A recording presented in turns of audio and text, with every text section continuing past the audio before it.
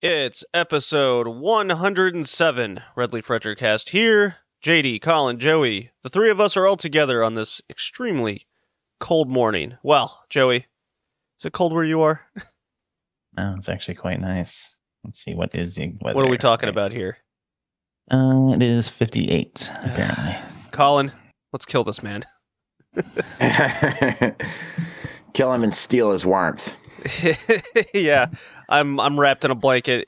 I have just got over the latest snowstorm here. I didn't have power on Friday night? No, it was like Saturday morning. Yeah, so that was fun. Damn. Yeah, it's supposed to be a nice day for me. Going to be hit 70. Yep, 2 to 5 feet of snow across the weekend, but it was a good weekend to play a couple of the games that we're covering for this podcast. Joey, is your theme pick today? Because each and every podcast episode, a host will pick a themed name and pick a couple games. Joey, what was yours today? And what are the two games we're covering? The theme was It Enough? And we're covering Pokemon Gold and Silver and Madden 2005. Okay, and how'd you come to the conclusions of those two games? Well, I know we played Madden 2004 last year, and you guys played Pokemon Red and Blue before, so I wanted to see if the game after, or the generation after, was enough change to be worth buying or getting into. So, more so grading on, did the game do enough for it to be on its own, or is it really worth getting it or going to the previous one?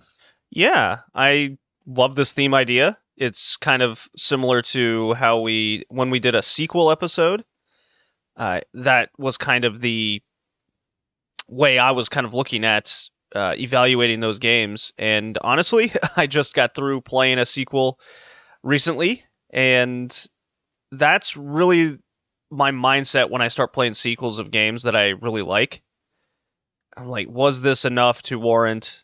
Am I satisfied with the second iteration of said game? Yeah, I can see that. I've had that with a few others. I mean, some were better, some were worse, some were equally good. Yeah. And on a side note, guys, Microsoft bought a thing. Yes, they did. What do we think of this thing? The sky's blue. Joey? Any thoughts over the thing? We'll see how it plays out. I mean, I don't think Microsoft acquiring anything has been too bad. So maybe they can fix the shitty culture that Activision and Blizzard had. Who knows? Maybe. It seems like people are still going to be in power, or they're going to be given a very large severance pay. Yeah, I mean, that's what I would honestly do. Unless they're like the sole purpose for a game, I think they should all probably be cleared out with the kind of shitty culture they've created. Yeah.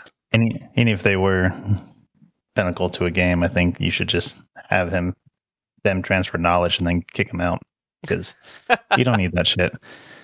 Like, you don't need that toxicity, especially in already a toxic industry with creating games. So to be even shitty for even a shitty industry is something in itself. Well said. Well said. As for the video game side of it, as a PlayStation guy, this actually, with my fandom, it doesn't affect me too much outside of like Crash Bandicoot. But they already came out with a new game, so I'm pretty satisfied with that for the next, I guess, 20 years. I'm not sure what... Although Crash Bandicoot 4 was very good. I had just a ton of fun with that game, so I wouldn't be opposed to a sequel. Things like Call of Duty, World of Warcraft, the mainstays of what Blizzard Activision are, I don't play those in the first place, so they just don't affect my fandom.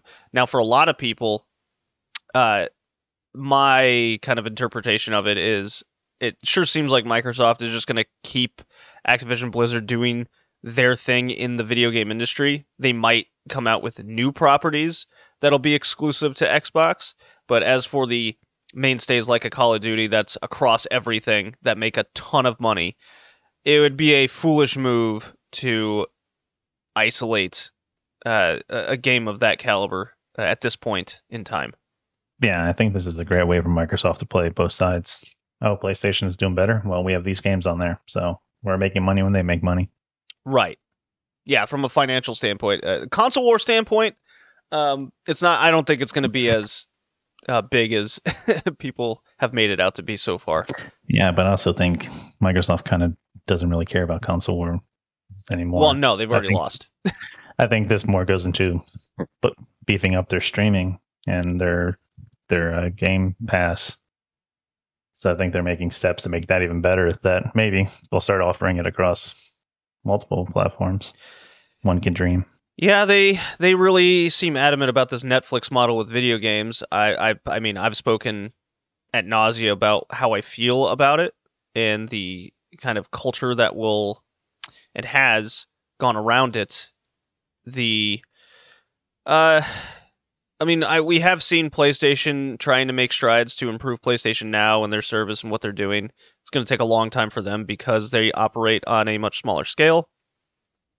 I guess we'll see. First things and foremost, for PlayStation, they need to get more PS5s out there. It's still a disaster at this point in time. I just constantly have to reiterate that I have money to buy this thing, and I can't buy it. It's very irritating. You have any thoughts over all this, Colin?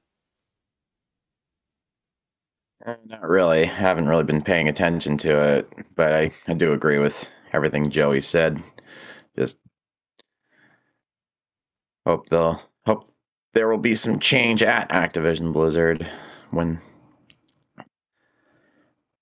everyth's finalized. Unless it already has been finalized, I'm not really paying attention. Shame on you. I'm too busy trying to stay warm on the job to think about it. It's what Icy Hot's for. Wait, that's something else. Anyways. Yeah, well, speaking of work, just to relate to you a bit, Colin, here, at work it's extremely cold, and I've been working on the top floor where there's no heat. So, that's good times. Yeah. Very cold. Well, back to the sequel part of video games. Time for me to update you guys on some games I've been playing that aren't podcast related. I have been really into these relaxing short stint of games. I have played a little bit more of Inscryption. I finally did buy my own copy. Epic Game Store. I do feel dirty. Leave me alone. The Epic Game Store has definitely improved. I bought a game on there and I'm like, oh my god, they have a cart you can add to now. Oh my god. Wow. Yeah, I too have had to buy a game on Epic, but I'll get to that when you're done. Yeah. Did you need to take a shower afterwards like I did? Yeah, I forgot how I logged into it, and I just really hate Epic. I wish this game was on other platforms. So Epic got me. They're just like, oh, if you just re-sign up your email, and then immediately click out of it, you'll get a $10 coupon. I was like, oh, fine. So I ended up buying Inscryption, played a little bit of that. No further thoughts since last time when it first came out. It's a horror card game with extremely interesting, fun elements, good atmosphere, etc., etc. I'll beat that eventually. The relaxing games I was playing, I played and I played this almost twice through because I wanted to do a bunch of weird new shit. Was Untitled Goose Game. If you remember, that was a big in popularity when that came out. Kind of went viral in a weird way. You guys remember Untitled Goose Game? Yeah. Yeah. So I played that through almost twice. It's very short. You could beat it in like an hour and a half, 2 hours, whatever. And then goof around with it. Goose around, if you will. Stop me. Womp womp. No, it's more like honk honk. Ah, God, I'm on a roll. Woo. Okay. And then I played Donut County. It's not how I remembered it. I remembered it kind of being more like Untitled Goose Game, but it has a lot more story in it than I remember. Guy's got a cell phone and it's got this interdimensional skills where you just could plop a hole on and everything sinks down to the hole. Very relaxing. I've been feeling my sleep schedule's just totally off, so I'm just like, I can't sleep, but I can sleep. Throw on some Donut County. Good stuff there. Very relaxing. I do recommend it, especially those two games. And then, last but not least, I beat Dead Space 2. Yes, and So recap some of my thoughts from the first time. It was in the last episode where I went along the lines that the environment felt too open. I didn't feel as scared as last time. The atmosphere wasn't as dreary, although, as you stated, Colin, the how the environment was put together where it feels like people have lived there makes it more relatable, and that's a different kind of fear.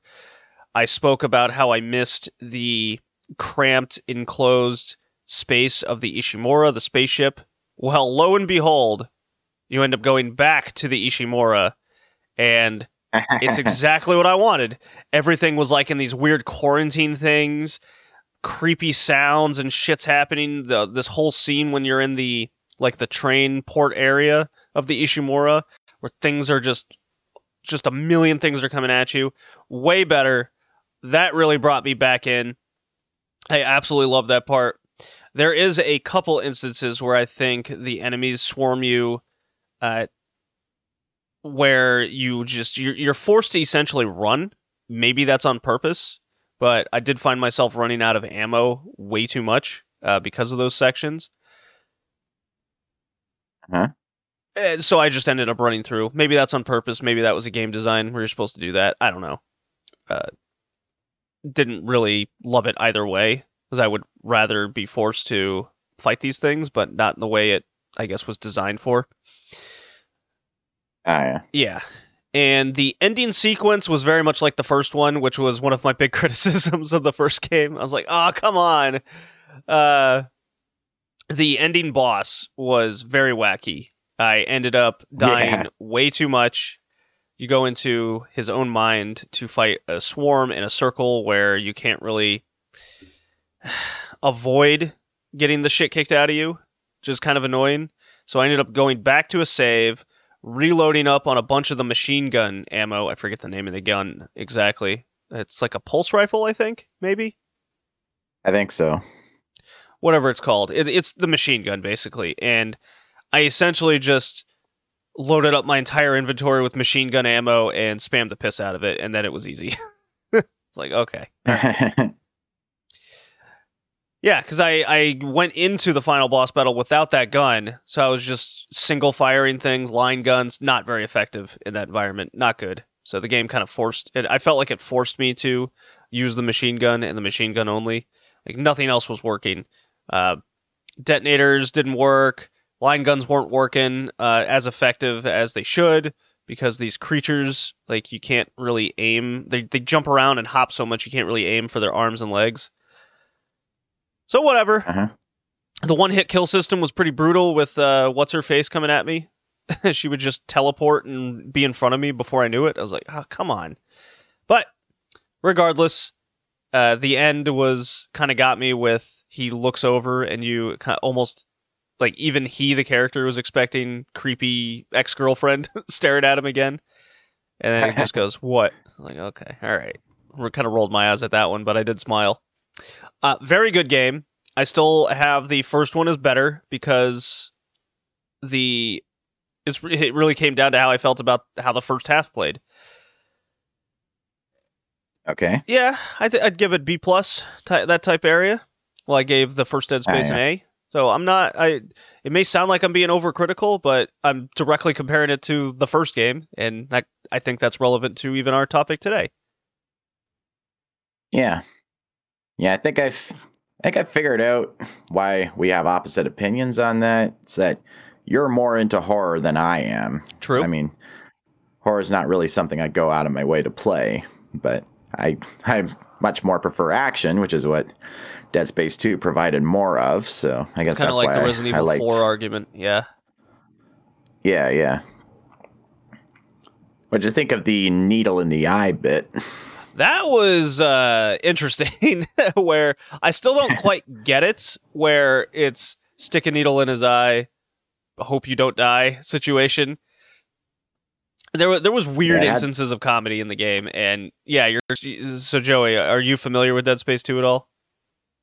No. Okay, so there's a sequence where so the main character's brain has the ability, like if they access his brain, they can build the super alien infection marker thing, and so in order to, I guess, destroy it, he has to go into this machine that coincidentally was not destroyed at all.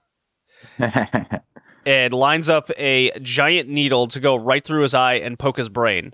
What that does exactly, I guess it installs a virus in the marker itself. Is that what I'm supposed to think, Colin? I honestly don't know. I just know it was like accessing all like the blueprints or what have you, data that was basically radiated into his mind from a previous marker and then extracted by the machine or some such thing. Right, but that's how they were supposed to played it. Build it. I didn't really understand the destruction part of it all, but if I build it, I can also tear it down. I guess that's the idea. Yeah. It's been years since I played it, so I don't really remember what the function of that was. Yeah. So you stick a needle in his eye, it's destroyed, and then you know what? I didn't really like the ending sequence that much either, where I'm just running through the hallways and there's the necromorph that can't die chasing after me. I get the feeling it was supposed to be more scary than it was, but it was more irritating because so get this, you can destroy its arms and legs and it will grow them back pretty quick, almost too quick. So then, because there's also other enemies swarming you, this is another instance where it seems like you just have to run through the doors to get to the next area. But if you run through it too fast, you can. There was 2 instances where I was turned around, trying to see if they were coming from behind. The door opens, and I turn around, and the monster's there again, even though I was just looking at it, with all of its arms and legs gone. I'm like, oh, come on, game. No teleportation of enemies. That's annoying. Yeah. Yeah. So that was clearly to prevent you from running through the doors over and over again without any sort of fighting. Gotcha.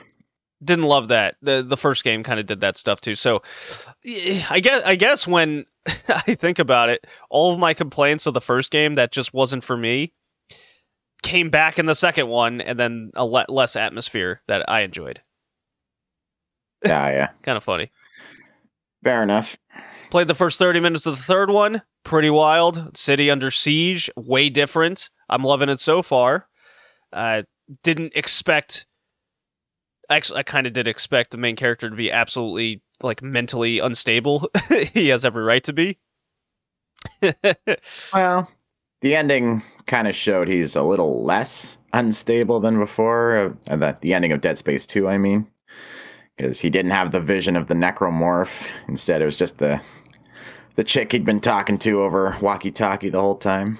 Yeah. But in how Dead Space 3 started was super different. I definitely like the beginning more than the second game, for sure, so far. Like, if you want to do different, do different. And Dead Space Theory is definitely doing different. Yeah. And that's all. I guess I'll update on Dead Space 3 the more I go through it, maybe. I'm kind of wanting to start some other games now, continue my kind of loosely relaxing games. I'm not sure how I feel about Pokemon Arceus, however you want to play that. Have you guys seen any of Arceus yet? No. I've only heard about it vaguely. Imagine Zelda Breath of the Wild environment with Monster Hunter mechanics that aren't any good. That's kind of how I got to play a little bit of it, like essentially a demo, and I'm like, okay, this is, I think, the game everyone wanted for Sword and Shield. There's no badges or anything. You just it's. I heard someone say it's like Pokemon Snap if it was interesting.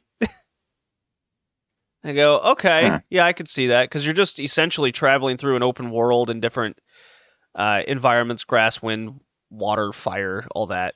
And then you just catch Pokemon. The fighting is still like exactly the same.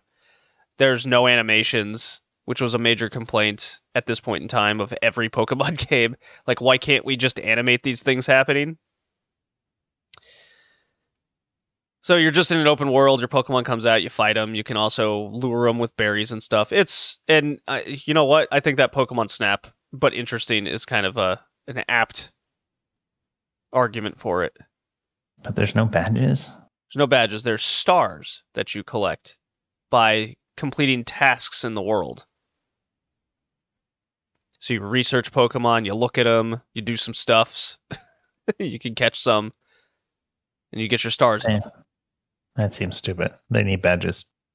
That was one big complaint. Yeah, it's definitely different. I don't knock anything for being different. I just don't think it's executed all that well for doing it. I'm not completely impressed with what this Pokemon Arceus is. Not yet, anyways. Maybe it'll grab me. I haven't, like I said, I've pretty much only played like a long demo version. Do you think it's worth $60? Well, right now, no. Maybe Megan would like it. She does like kind of Animal Crossing type stuff. Maybe I'll see. Collecting, not. It's not. It's definitely not a stressful game. That's for sure. Colin, any thoughts over Pokemans? No. No. I do not keep up with it at all. I've long since stopped. Ah, this is coming from the guy that just recently beat Sword, Pokemon Sword. I was like, I kind of just played this. Because the Pokemon Sword open environments are very much kind of the same of what we're seeing in this game. Oh, yeah. Yeah. I haven't had the time or patience for playing Pokemon games in years, so don't go to me for any Pokemon opinions, because they're completely uninformed. All right, fair enough. Joey, what have you been playing?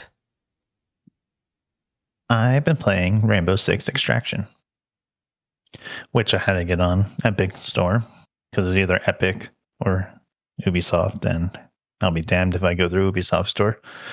So I've gone through Ubisoft Store before. I'd just rather not touch. It's like Ubisoft Epic went, Store. Great idea. I'm doing that. So it's a fun game, especially when you play with friends. It started, I guess, as a mod for Rainbow Six Siege, and it spawned off to its own game. This like virus/alien substance took over a couple sites, and then you have to send in a team of 1 to 3 to help carry out some objectives and then extract when you're done. And what's cool about it, if player dies, they're stuck there, and then you have to run missions to save them, so then you can use them again. So it kind of has some like roguelike type elements to it, that if your player gets too hurt, it takes a while for them to heal back up, so you can't use them for a couple missions. Or if they get captured, you have to get them back and then let them heal back up for you to use them again. Okay. So it's a lot of fun. I mean, they got the cosmetic stuff so you can spend money, and of course I did, because some of the cosmetics are silly and I like it. But you can level up each character up to 10, and then you have a max level. But if your characters get captured or die, you lose some level until you get them back, and then you gain back that experience. So it's a lot of fun, and it gets pretty hard. There's a couple of different levels of toughness, and then the first one, there's no mutations. The second level, there's like a 50% chance or 25% chance of a mutation, and then it gets more crazy. So they could leave trails of the sludge that slows you down, or they can have these little yellow poison puff things that get on you, and if you don't hit it off in time, you get blinded and poisoned. So it's fun. I definitely would recommend it. Whenever the friend pass comes out, for some stupid reason, they didn't do the friend pass when the game launched. Okay. Or buddy pass. So whenever that's up, I can invite 2 people to play over 2 weeks with. But I think it's also on the Xbox Game Pass right now. So Gotcha. Okay. I think it's definitely worth a look. That's it? That's it. Okay. Colin, you're up. When I'm not being absolutely tortured by working in ass-cold temperatures combined with truck issues, many of which caused by said ass-cold temperatures, and having short staff due to Omicron variant on top of big-ass snowbanks that extend 6 feet or more onto the roads, thanks snowplow drivers. Got a good visual going here. Okay, go on. When that's not all happening, I've played a couple of games here and there. On a side note, I can't believe I'm saying this, but I think I'm actually missing the blistering hot and humid weather of summer. No. At least in that weather, the roads are clear. Not. No. you are not missing that. At least in that weather, the roads are clear. How humid does it get up there? Not really. Oh, it can get pretty damn humid. Joey, he don't know. I mean, don't mind him. I live on the shores of the Great Lakes for fuck's sakes. How humid? But anyway, as for the games I've been playing, I've mostly been playing Os Tatakai Oandan, the precursor to Elite Beat Agents. I'm having a great time with it. And I've unlocked the hardest difficulty, which has you playing as the female cheerleaders this time around. And just like with EBA, it's hard as balls, but in a fun way that gets my blood pumping. The only sticking point is that, unlike Elite Beat Agents, you can't skip straight to the gameplay of each song. So when you start up the stage, you have to go through all of the lead-up, which is especially frustrating with the final level, which has the longest lead-up of them all.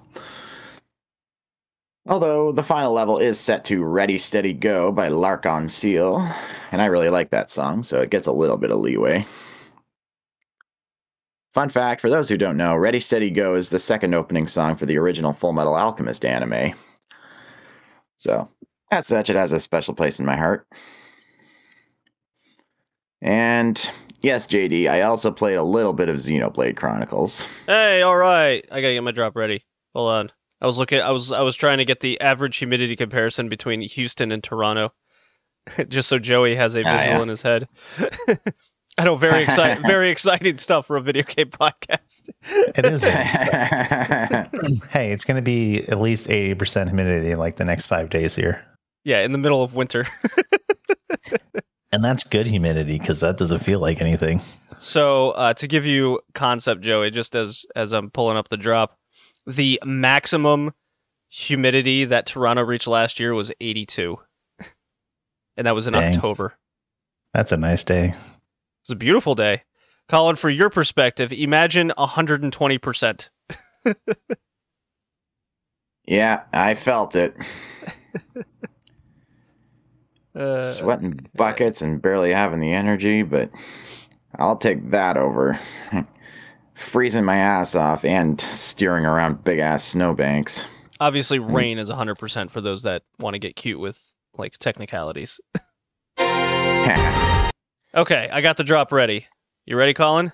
In 11 seconds. Here we go.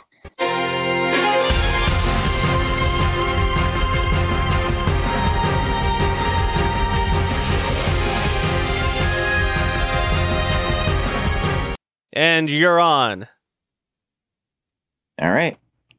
Yep, so I'm at a point in Xenoblade Chronicles. They've gotten to this big, glowy river of energy. I guess you could call it the life stream or something. Story's moving a little bit slow at this point, but there's still enough excitement to power through. They've just met up with this other old dude who's kind of a grouch, wants to go full pedal to the metal against all the robots who have taken over a certain colony. And then Shulk sees another vision of him possibly dying. So that'll be interesting to see. One thing I gotta say, though, I don't think I like Shulk as a character. So far, he has left zero impression on me. I mean, as bland, generic RPG protagonists go, he's one of the least memorable I've ever seen. And that's saying something. Yeah, okay. Yeah, I see that. I mean, even some silent protagonists have more personality than this guy. I mean, Chrono from Chrono Trigger didn't say a word, but I still gotten an idea of the kind of person he was. Plus, I'm sick of Shulk constantly shouting, "We can definitely do this!" in the middle of battle. Bro, that is an issue with all Xenoblade games. Oh, really? Oh, yeah. Do you not remember my Xenoblade Chronicles X review? Or have you ever seen Video Game Donkey, like, completely dunk on that game? I have not. So I just remember you talking about it. Oh, yeah. The repetition of voices in that game is grating. It is atrociously terrible. It's throughout the entire series. Great. That's just what I needed. Yeah. Oh, yeah. No, I would put the game in Japanese to not hear the horrible British dubs on repeat. Yeah, I was just gonna say the English voices having British accents kind of threw me off. I think it's bad. Yeah, maybe I should do that. Just switch it to Japanese. Yeah, I would recommend that. It makes the game way better. Well, I'll definitely look into that after the cast. Okay. Aside from that, I'm still having fun with it. I mean, it's still got that battle system similar to Final Fantasy XII, but it's a little more involved because if you're too far away from a certain enemy, you can't pull off special moves to attack it. So I'm still interested to see where everything goes. Okay. And that's pretty much all I've got to say there. All right. Does that do it for us? Now we can get into our retro games? Sure, I guess. Oh boy, no, virus protection software. No, go away. I didn't do anything. I hate that. Joey shall be back momentarily. Nah, he's back. He's good. I'm back, man. I got my copy. Oh, okay. Yeah. Let's see. Music. What do we play? What do we do? Trauma Center, maybe? Pokemon drop? You got Pokemon drop, don't you? I do have a Pokemon drop. I guess that makes sense. Lame. Hey, you haven't used it in a long time. True. You should do. Do you have a Digimon drop?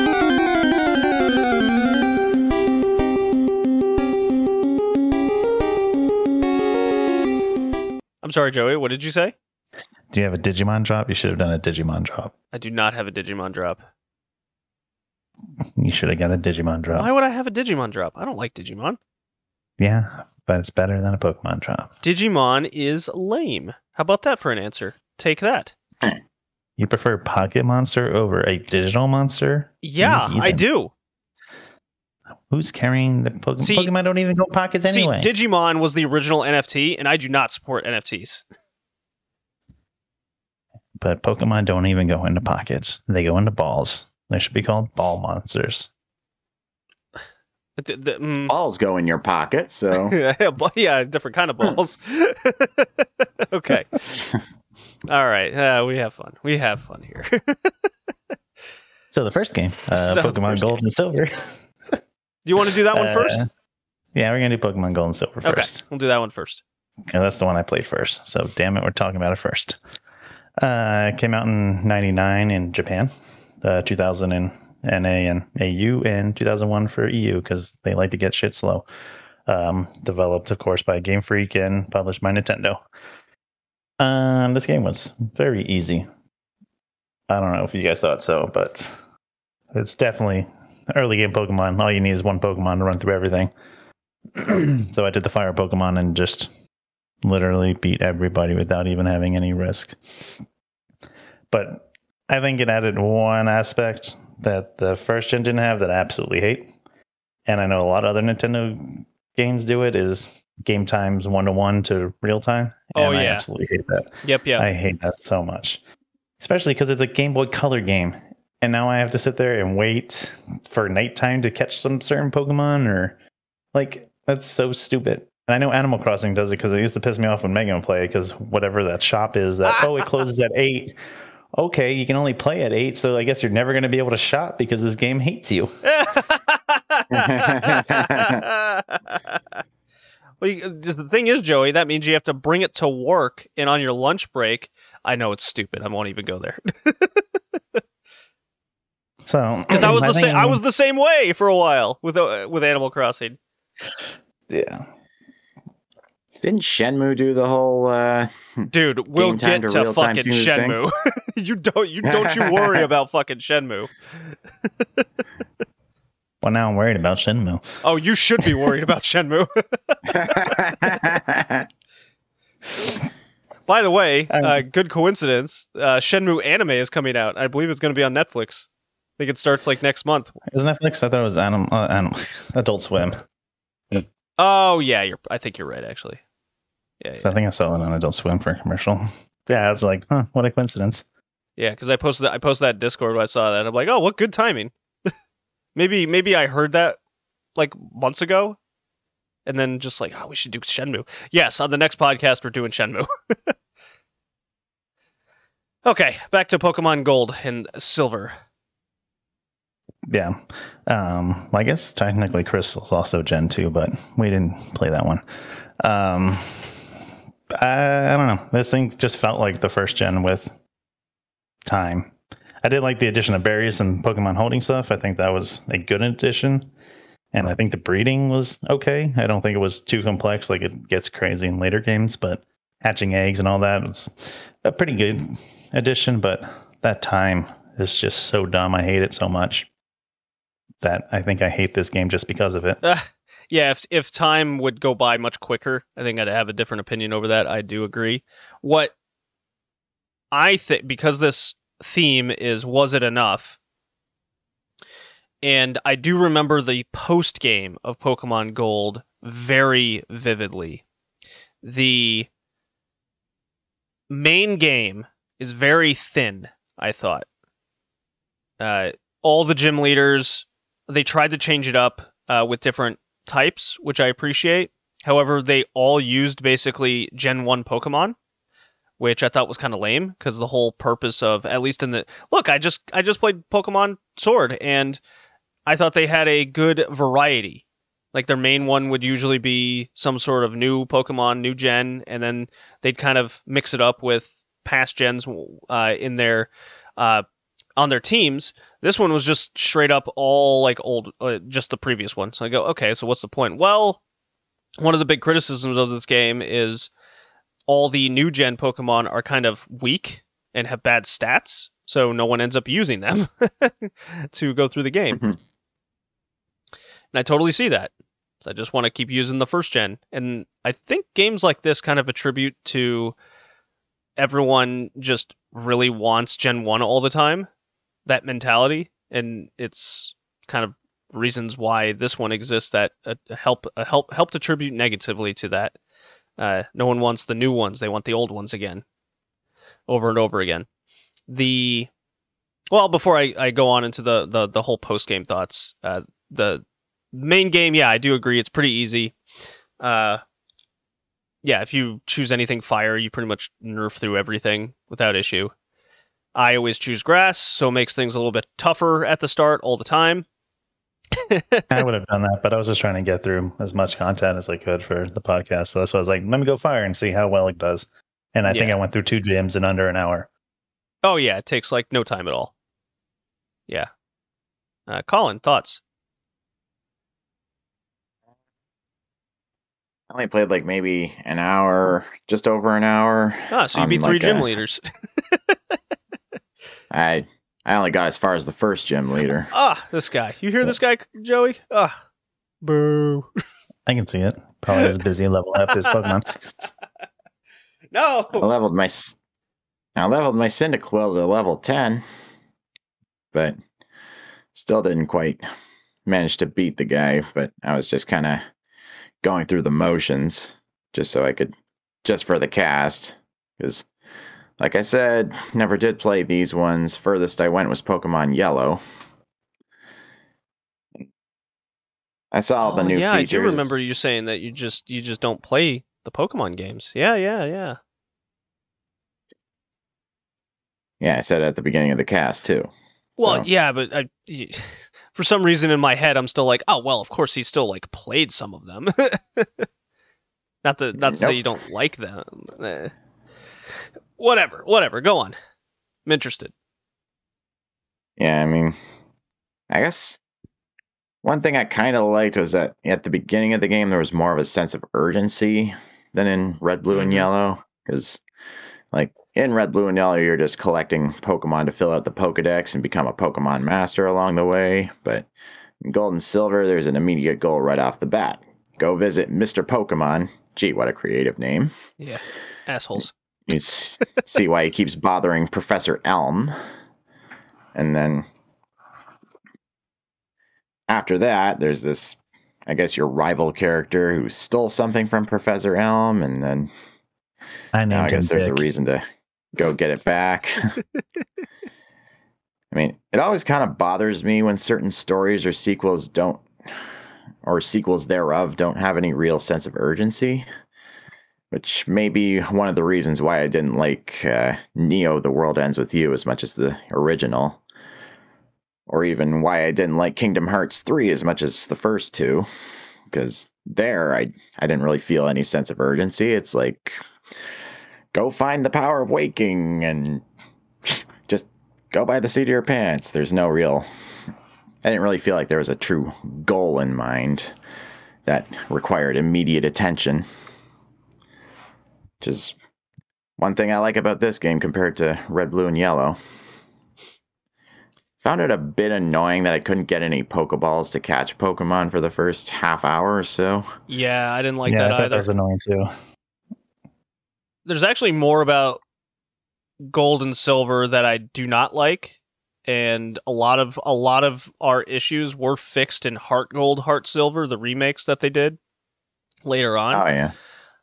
I mean, I'm not saying it's totally better, but they did fix a lot. One of my other main issues with the main game is, okay, the first game had the Team Rocket element kind of scattered throughout it. You'd encounter them. I mean, shit, there's a whole essentially level in Pokemon Red where you're going through the department store or whatever it was, and you're just fighting Team Rocket members all the way to the top. The last gym leader is part of Team Rocket. You get the idea.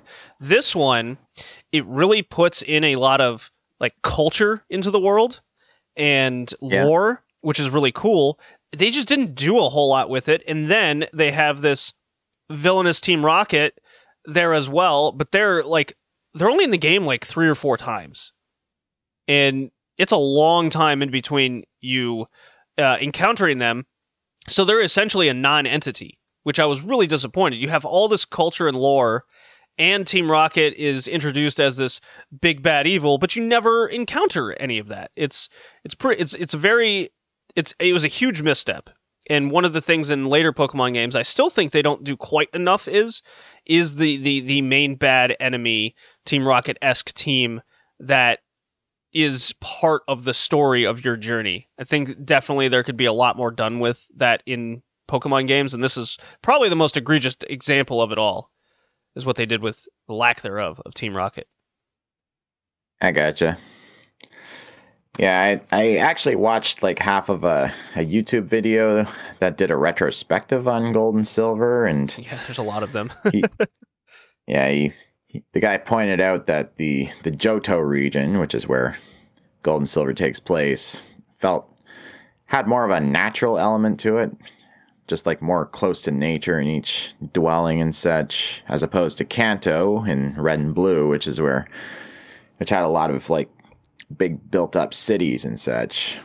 That was kind of an interesting way of looking at it. But all the same, it seems like the game just after the first hour or so, it's supposed to be very relaxed.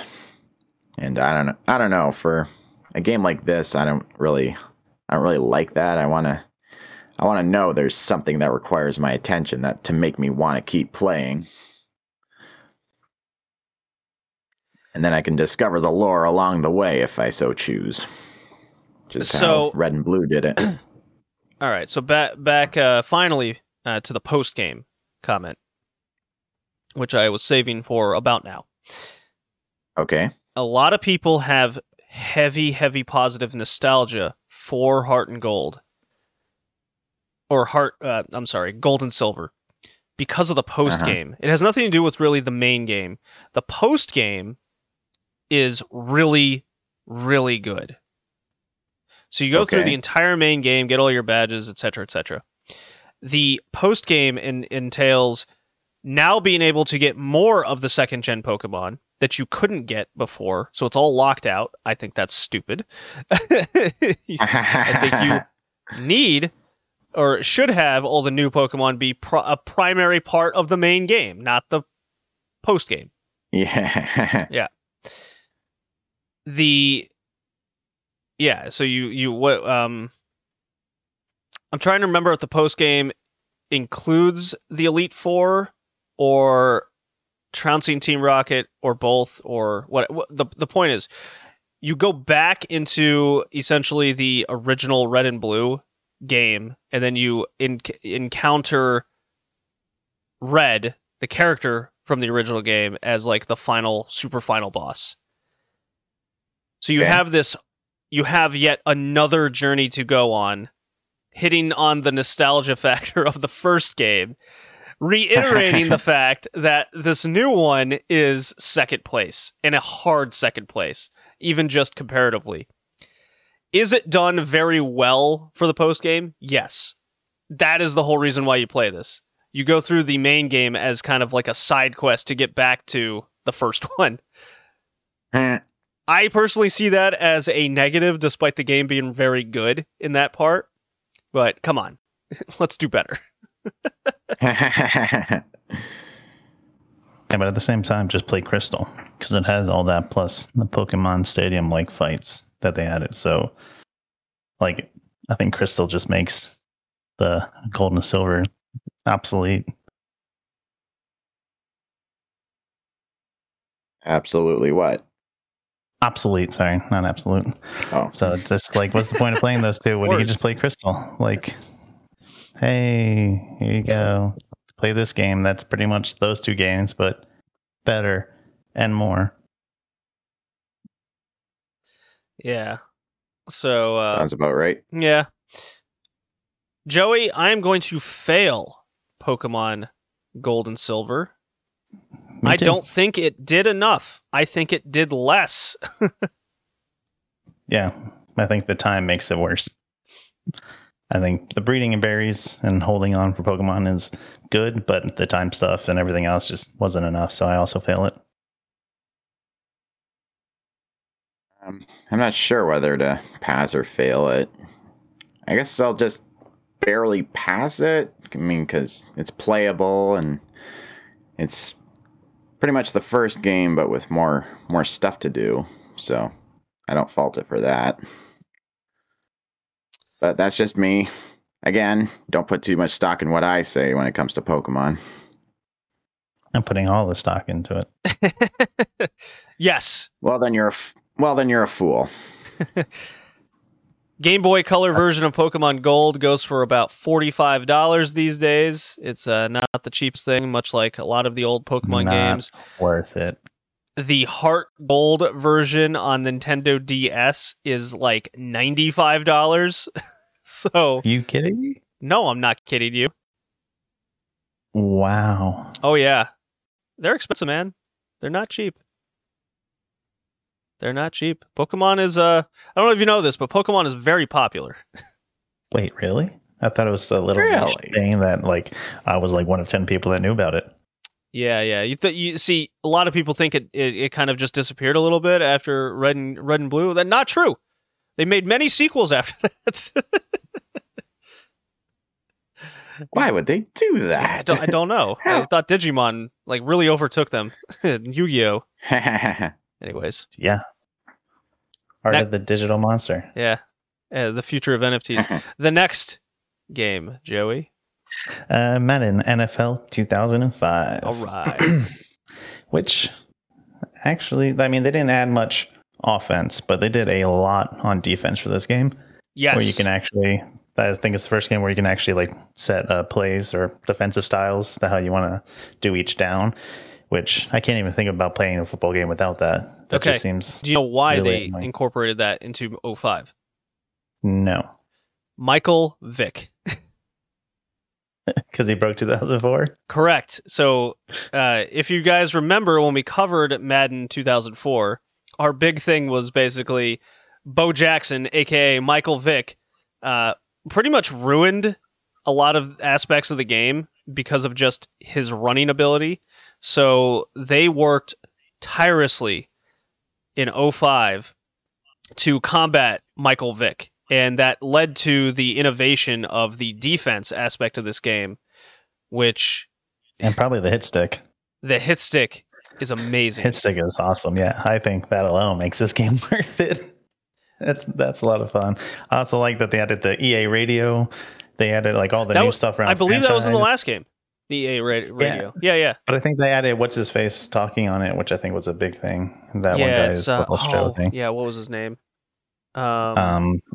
They added all that news stuff, so you can look at newspapers, national or local, even though it showed like an old shitty phone from the time. Oh, that's okay. That's fine. You read it on. But I think the defense did enough that the game, I think, is more playable than 2004.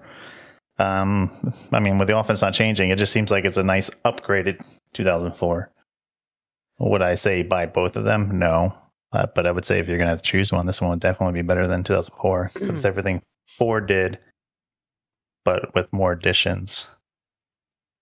I also like that you could do a training camp on franchise. So you could upgrade your players. So that was nice. Although some of the training camp stuff was hard for me for some reason. I would be in the right area and my guy decided not to catch the ball. So Andre Johnson, what were you doing? It also added create a fan, so you can create like super fans that were just ridiculous. So, which I don't think you can do in modern games, which is sad. You can't do a lot of things in the modern games. This one I think added online leagues or just regular leagues.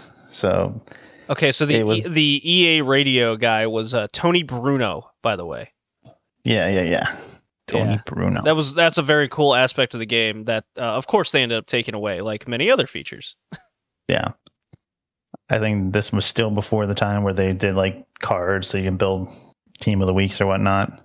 I think there were cards in this game. Yeah, so there's a list of all of the modes in this game I'm looking for right now. So when I find it, I'll let you know. I didn't write it down. I just didn't. So bear with me on that. But you can collect cards in this, and what the cards do is they give your players attribute boosts heading into things like franchise mode and whatnot, which is really cool. It wasn't like it is today, where you have to pay for this. Hey, I got this 99 Tom Brady that I'm going to use and destroy everybody with. So I don't know. This game did a lot of things right, and it just felt nice. Like, even running and tackling just felt kind of natural. So I really enjoyed the game. All right, Colin, Mr. Sportsman, of course, extraordinaire. What did you think of Madden 2005? I was only able to watch YouTube videos of this one. So, again, don't put too much weight in what I say. I mean, it looked good. I mean, it looked like same as 2004 kind of, but with other stuff involved. I mean, for one thing, the button prompts that appear above players who are open for passes, was that a thing in 2004? That's been a thing in most Madden games, yeah. Yeah. Yeah, it's basically a toggle now. You don't need it there, but it's oh yeah. Yeah, I like the in-game radio show with Tony Bruno. That was a nice touch. And then the video I watched, they mentioned you could actually import players from NCAA 2005 into this game and continue their careers. Yes, I wanted to talk about that. That is such an amazing feature that should be in like every sports game in some capacity. So I'm very glad you brought that up, because I used to buy sports games annually, like especially in the early to mid 2000s. Joey, remember this? Yes. Oh, yeah. And we played the shit out of these things. And one of the best aspects was you're in franchise mode, and when you get to the off season, you can import draft classes. This game goes a step further, where you buy the fucking college game, you play through a season, and you can import those players. That is like taking it next level. That is sick. I'm not even a football fan, but these games are so much fun. So what a lot of these other games would do, NBA, NHL, you could import you would make a draft class. This got like crazy later on. You'd make a draft class online on the website, stick a USB drive in, and then import it into your class in the game, or the game would randomly create a team that you can then, or a class, then that you could then save to use in future franchise modes that you play. Say that, oh, I really like that class, I want to try to recruit that guy, or get him in a round. I have to trade up because I know that guy's going to be. You get the idea there. They innovated on it further in later ones, where people online would make draft classes, and you could just. And when I say online, I'm talking like online, the console online, where you could just get onto PlayStation Network or Xbox Live or whatever, and take their draft classes and put it on. Very cool. Using a college football game is such, like, you know how much money is just in that, because these Madden games sold so crazy well that you put that in. That's an extra game people want to buy. And those games were good too. Honestly, NCAA was better than Madden towards the end, until they weren't allowed to make anymore. No. Well, speaking of that aspect of not making them anymore, also during this time was something a few of our friends also had, Joey, and I remember these conversations at school. Which was better, Madden 05 or 2K5? But I think this was the last year of it, because after this, EA got the exclusive rights. Correct. So if you look at a side-by-side from like 2002 to 2005, the 2K games were gaining ground. And this was the final year. And this was the closest 2K ever came to Madden. Didn't it come out a month early and like half the price? Yeah, I think it was like $30, and no, was 2K20 and $20. Madden was 30 or Madden something? Was 50. Madden was 50. Yeah, so something like that. And the 2K game was regarded as better graphics, smoother gameplay. It was essentially the winning 11 to FIFA. A lot of aspects were way better, except Madden had the franchise mode. Yeah, Madden reduced the price to 30 after this game dropped a month early. Right. So they were definitely scared of it. Oh, yeah. They were terrified of the ground 2K was making, because the presentation was better, graphics were better, gameplay was smoother. But Madden's advantage was the name, the establishment, and its crazy in-depth franchise mode. Much like kind of FIFA. So the amount of modes in this game, let me run through this. This is Madden 05. Play now, franchise mode, tournament, mini games, practice with situation mode, create a team, create a playbook, create a player, create a fan, historic teams, Madden cards, all in the game on release with competition that people were thinking it's better. And why is this? Because competition is important. Yeah, it sucks that once they got exclusive, they stopped trying. And once they went online and they made a lot of money, who gives a shit about everything else in the game? Oh, yeah, they've just gotten super, super progressively worse. I miss franchise mode with a good franchise mode that actually has updates. Yeah. I don't think anything changed in the past 10 years. Dude, I got this game on PlayStation 2, and I want to see what like the GameCube version is as well. Like, I'm just super curious about a side-by-side comparison. They're out there, don't get me wrong, but the PlayStation 2 game and the GameCube game, they're like $3. They're super cheap. Like, there's so many of these. You should get the DS version. There's a DS version of Madden? This is the first Madden game to really release on DS as a launch title. Oh, that sounds so addicting. Just doing Apparently franchise mode. Even a Game Boy Advance. No, I won't do. No, I'll skip that one. So franchise mode, Colin, is. Are you familiar with franchise modes, like in sports games in general, like the concept of it? Is it like the main campaign, or is it just like managing a team? Both. So you manage a team, you play through a season, you can trade players, like create a player, get them in there, get historical players inside of franchise mode. There's drafting. There's and they keep going with it and innovating from working with player contracts, recruiting players, signing players mid-season, you name it. It's like all there. And all of these like super in-depth aspects have like disappeared over the year over year. Like just more things keep disappearing. And I think a lot of that has to do with the lack of competition and the exclusive contract that NFL signed with EA and Madden EA after this game. That's a real shame, because then 2K just disappeared immediately because they didn't have the license anymore.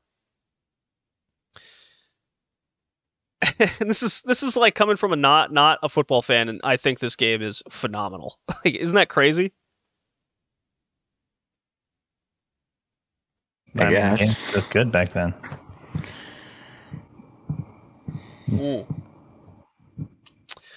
Man, there's a lot we could break down. One thing that's interesting is the hit stick. Joey, you mentioned how like awesome it is. So, Colin, imagine. Do you remember the arcade games like NFL Blitz and like NBA Jam and stuff? Yeah. So the hit stick originally, at least from what my understanding and reading, is the hit stick was meant there to incorporate higher defense to stop like running plays, like Michael Vick and whatnot, players with high speed, if you follow. So you time the right analog stick to crack into a player, and if you time it perfectly enough, you'll like knock the helmet off. You know, there are things that visualize how hard you hit him, and if you, it could also lead to an injury, a flag or whatnot. But maybe you want to injure the player to take him out of the game, so you don't have to worry about the guy anymore. So you take the penalty situation.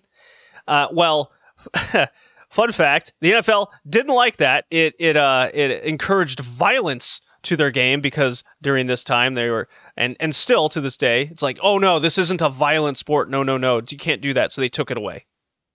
The hit stick's still there, but it doesn't have the impact that it had in 2005. Isn't that dumb? I think it's dumb. It's a video game. Yeah. Yeah. Yeah. The franchise mode, I might end up getting the DS version now, because that is a pick up and play and relax situation there. I love franchise mode in sports games. To this day, I still pop open my PS3 and throw in like NBA 2K8 with its franchise mode, and I just play that. That was like my college right there, with like 5 friends. We all pick a team and we all go through franchise mode, simulate most games. We play against each other with those games. We try to get a good draft class. This Madden is no different than all that. That is fantastic. Look at me gushing about football. Crazy. Well, to think of a game like that was still good today. Yeah, it's a bummer.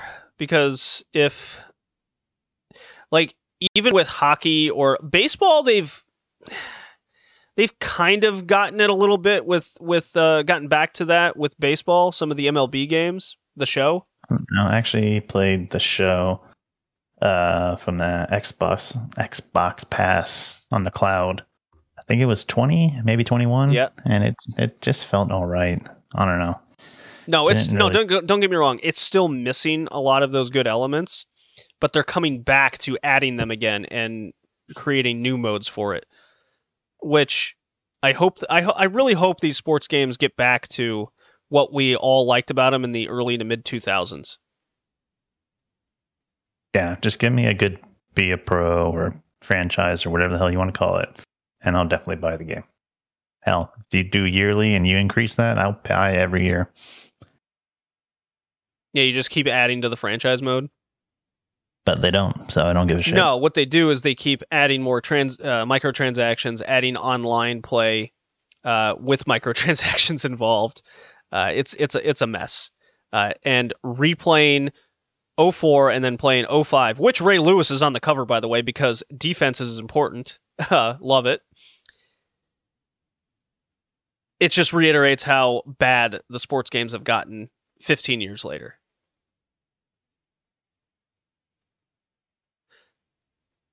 If you guys don't have any further thoughts, I give this game an S. I pass it, give it an S, right then and there. I definitely pass it. I pass it. Of giving it an even S, considering I didn't play. It's a fun game. It's definitely a fun game. So go ahead. What's your grade for Pokemon Silver then? Since you already graded Madden. Yeah. So I give Madden S. I pass it. I failed Pokemon Gold, Silver. Didn't love them. I'll grade it on the aspect of, was it enough? No. Madden, obviously, yes. They added a lot of elements to it and more and made it better. Pokemon, I'll give it a C, but it's a C minus, which would fail in at least most of the places I went to school.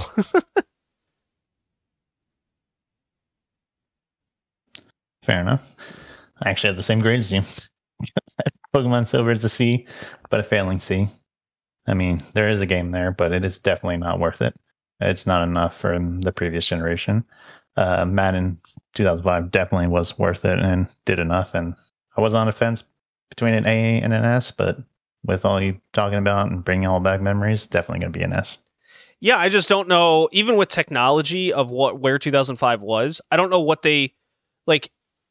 With all like, and that this really makes me want to go in depth in playing 2K5 because I only watched videos of comparing it because it was such a pivotal time in sports video games. I think we should mark down like competitive sports games as a future cast, and 2K5 should definitely be on there. Maybe I'll do that for my next theme. Yeah, the other game. I think the other game. Yeah, Colin, what you got? I give Pokemon Gold and Silver a C, and Madden an A. Okay, so C and S overall. Okay. All right. So our next theme, good theme today, Joey. I really enjoyed talking about these two games here. Yeah. I mean, I guess for Colin, it kind of sucks. It's a series he doesn't care about in a sports game. Well, Colin's theme pick is coming up soon enough. He can bury us with games he likes for once. How about that? I was honestly pondering whether or not to just say I wasn't available for today. If I say managed to get a date or something, but that didn't happen. So here I am. Sorry, can't make the podcast. I have didn't want to play itis.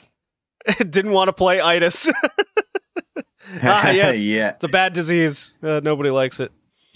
Otherwise known as a serious case of who gives a fuck. Yeah, right. But hey, good ratings nonetheless. I would definitely recommend picking up Madden 2005 immediately, especially if you have a DS, which I will be doing. I wonder if it plays well on the DS. So you have to let me know. Yeah, I mean, for $5, it's worth a try. Yeah. Next theme pick is mine. It is called Cinematic Story.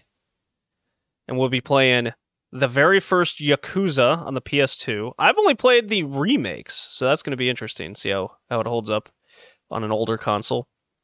And, as we mentioned, Shenmue on the Dreamcast. Oh boy. That's going to be a trip. And I'll be right after my birthday. So happy birthday to me. Hey, today's Megan's birthday. Oh, well, tell her happy birthday for me, Joey. I told her I'd give her a shout out, so she has to listen to this. So happy birthday, Megan. As always, see you next time. Bye. I know.